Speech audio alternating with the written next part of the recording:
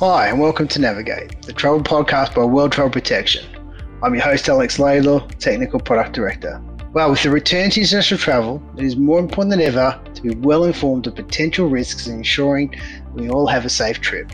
But it takes more than a Google search or studying some travel guides to have the right information that leads us to making more informed decisions. Today, I'm pleased to be joined by Manu Skansani from Riskline, a world-class travel risk intelligence company, to share what information is available to travellers today. Hi Manu, would you be able to give us a bit of context around the number of alerts that Riskline is generating per day and what this looked like over the last 12 months? Yeah, I think before the pandemic, we used to write, an approximation of 60 alerts per day. This would greatly depend on how busy the day is. There are days that in the life of an analyst are extremely busy with things happening all over the world, and others that fortunately for the world are maybe more quiet. But I think this number has become more close to 90. In these last couple of years, and I think in 2021 we wrote nearly 33,000 alerts. And the number has been steadily increasing over the last 5 years. So this is reflecting us growing as a team of analysts, and also the analysts getting really good in tracking what needs to be tracked. And that's including updating alerts as well, would it be? Yeah, exactly. This include the updates. The alerts could be a one-off alert about something, but of course there are many alerts that are about maybe a situation that evolves and requires, besides an initial alert, many other updates that will kind of track whatever is happening. How do you determine which alerts that you post and in which ones you, I suppose, you hold back as they may not be as relevant? How do you make that determination? Fundamentally, there is one element that we are looking at: whether that incident is going to disrupt the travel in a significant way. For example, delays of 30 minutes of flights here and there in an airport is probably something normal, but widespread delays to every flight of many hours is not something normal. Or anything that could harm potentially or through an actual risk a traveler. So whenever one of these two is happening or is possible, we will deem the alert necessary and write it. Great. How do you prepare travelers for traveling with the alerts? Do you provide information of situations that you know about in the future, maybe that aren't necessarily impacting right now? There are fundamentally two types of alerts that we are building. I would say the most common type is what we call reactive alerts. So they will probably represent a large portion, a majority of the alerts. Essentially, when something is happening, you can imagine a terrorist attack or an earthquake or suddenly the announcement of a transportation strike. We will try to write an alert. Of course, something that is a breaking news type of event, like a terrorist attack, will deem a much higher priority than, say, a transportation strike. That is the type of reactive alert. Something is happening, we write an alert. We cover it. Okay, we got you covered. We cover something that is happening. However, there is a significant amount of alerts that are predictive in nature. So while it is important for travelers to receive a reactive approach with information, it's also crucial that us, as a travel risk intelligence partner, we provide information that is predictive. Predictive means we will know through our media monitoring activities about events that will happen, that will take place at a future date, whether it is a general election that could maybe bring some unrest in a country or maybe more than one country, or it is a demonstration, or it is maybe a transportation strike or something like that. We will write the alert before that event takes place. So the traveler who received the alert will have time to prepare, to take that into account whenever he or she is preparing for the travel. Yeah, great. And just going back to the alerts, I know that alerts come with a severity rating and usually a categorization. So maybe you could touch on those. How do you determine the severity of an event when it's been posted out? And how do you categorize it, or what categories are you covering in these alerts that you're generating? Yeah, so I mean, when we are writing the alerts, the critical aspect, other than writing the alert itself, verifying the sources, like I mentioned, is like doing the risk assessment. Every alert has its own risk assessment. To do so, we are following a security risk analysis methodology, which is applied to travel risks, obviously. So the first aspect is to, basically pick a risk in a scale from 1 to 5. So understanding whether it is a low risk or it is an extreme risk or any of the other levels in between. There are 5 risk levels. To do so, we are using obviously a matrix that is based on an intersection between, the likelihood that a specific event might happen and the impact that that event would have if indeed was happening. And so this would lead to the selection of the risk level. At the same time, we have the selection of a category. An alert can belong to one category only, and as well can have one risk level only. There are 7 categories that reflect, I would say, type of risks that a traveler could face. And for example, we have alerts that are related to political developments. So you could imagine things like the run up to an election or the immediately aftermath of an election, particularly in a country that is not so stable politically, or maybe a coup or something that could relate to a significant change in the political system of a country that does not necessarily happen peacefully.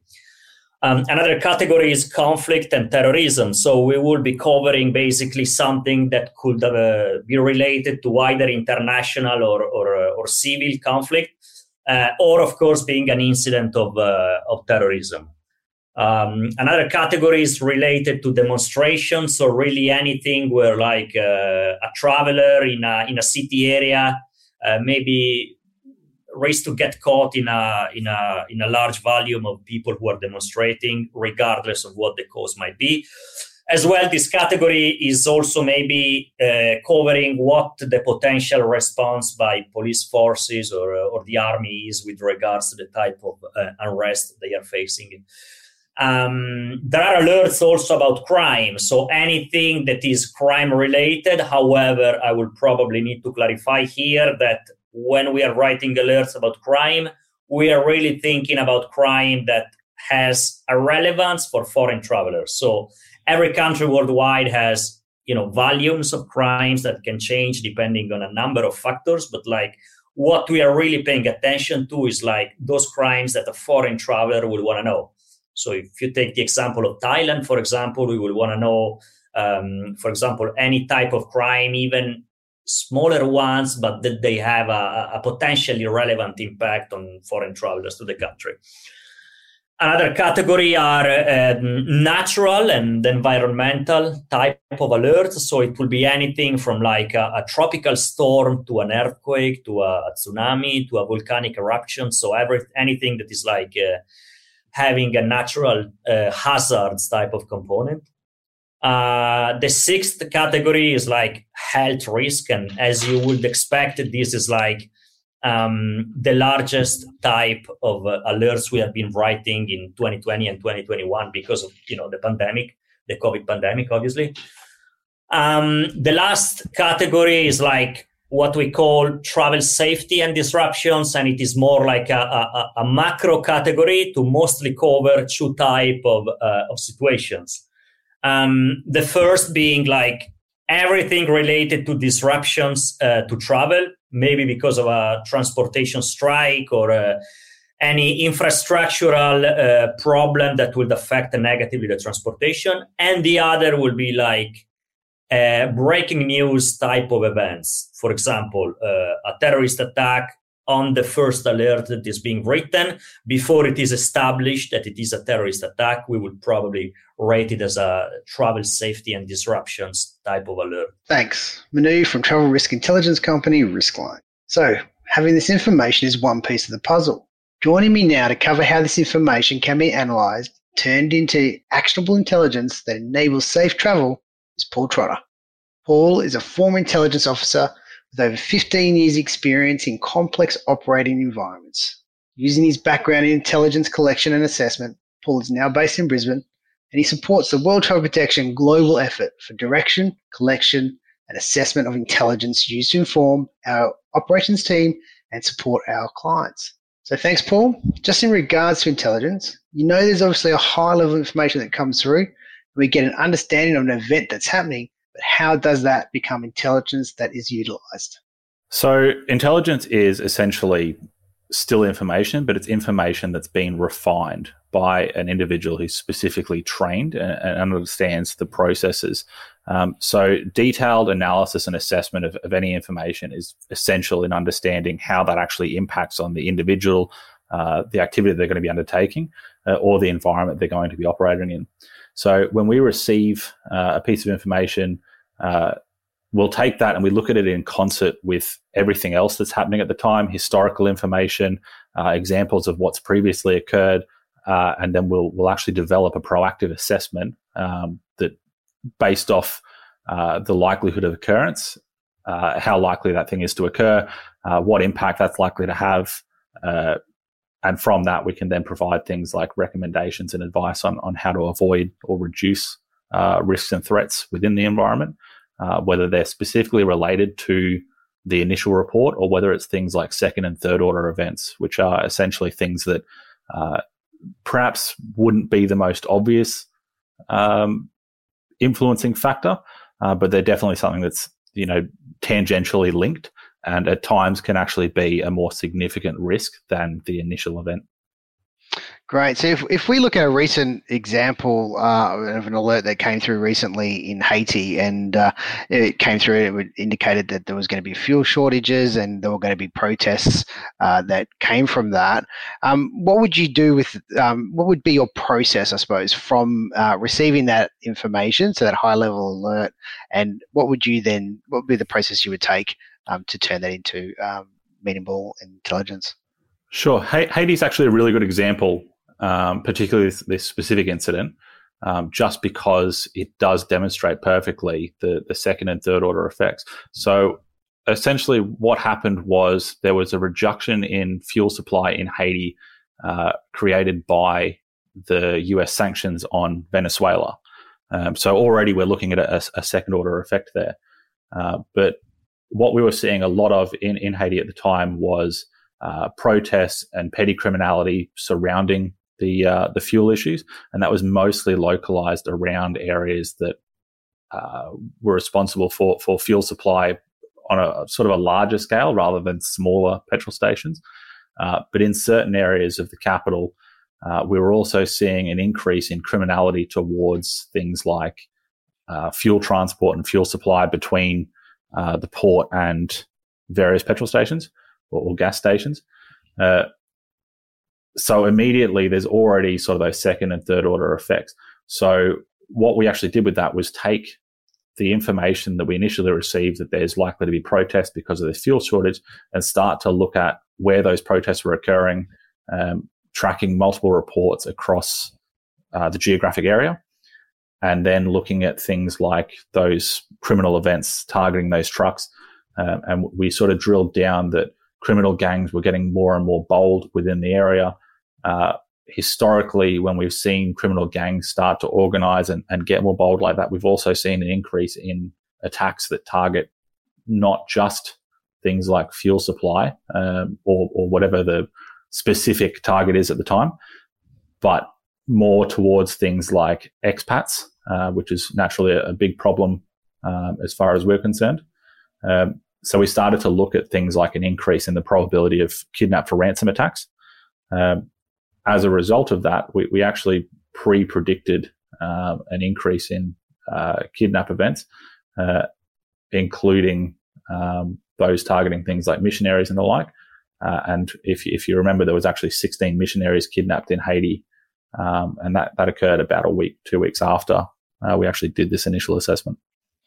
Okay, so it's not just the initial alert of just there being no fuel and obviously protesting. It does go a lot deeper. Then it becomes like security threats are on top of that now as well, which may not necessarily be highlighted in an initial alert. Exactly right, and that's essentially the key to intelligence: is always asking the so what. How does this affect me? Why does it affect me? What impact is it going to have on my business or my safety or my ability to operate?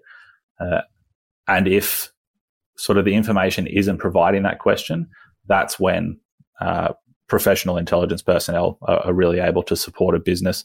And it isn't just specifically safety and security things either. It's things like business continuity and crisis planning, reputational management, all sorts of sort of areas that perhaps aren't traditionally areas that you sort of associate with intelligence support, but definitely areas that can benefit from it.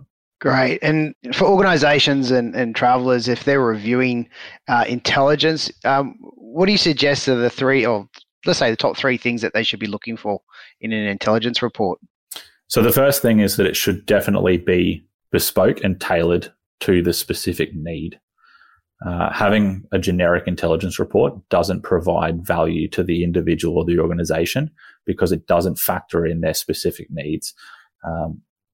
Again, sort of the real issue there is that threat picture changes, or the impacts change based off different factors like gender or sexual orientation, ethnicity, religion, all those kind of things. They increase or decrease your threat profile based on the specific environment and the culture and everything else that you're going into. So being bespoke is sort of the very key one. The next one is focusing on the actual assessment and seeing if it answers a question that's specific to you. If that report or that briefing or the advice that you get doesn't have a specific so what, and that is a predictive assessment on how the environment or the activity, the event is going to impact on you, then it's not answering the specific question, and it is just very broad information at that point. The final thing is that they should always be able to question and challenge the report or the brief or the individual that's produced it, and that individual should be able to defend what they've provided at all times and provide continuous, clear examples of how that's going to affect and why. They should be able to essentially, to borrow from my high school maths teacher, show they're working. Great, yes. Well, thanks, Paul. That's a great insight and things and items for organisations and individuals to look out for. There's a lot of events happening at the moment. You're obviously in intelligence. What do you think are some of the things that are going to become quite prominent over the next few weeks, months in the global landscape? Short term, I don't think we're going to see any major changes. But over sort of the moderate to long term, as we start to go back to travel, we're going to see an increase in things like localized crime, particularly targeting business travelers and tourist travelers. But it's going to be in more atypical areas than what we've seen historically or sort of pre-2019.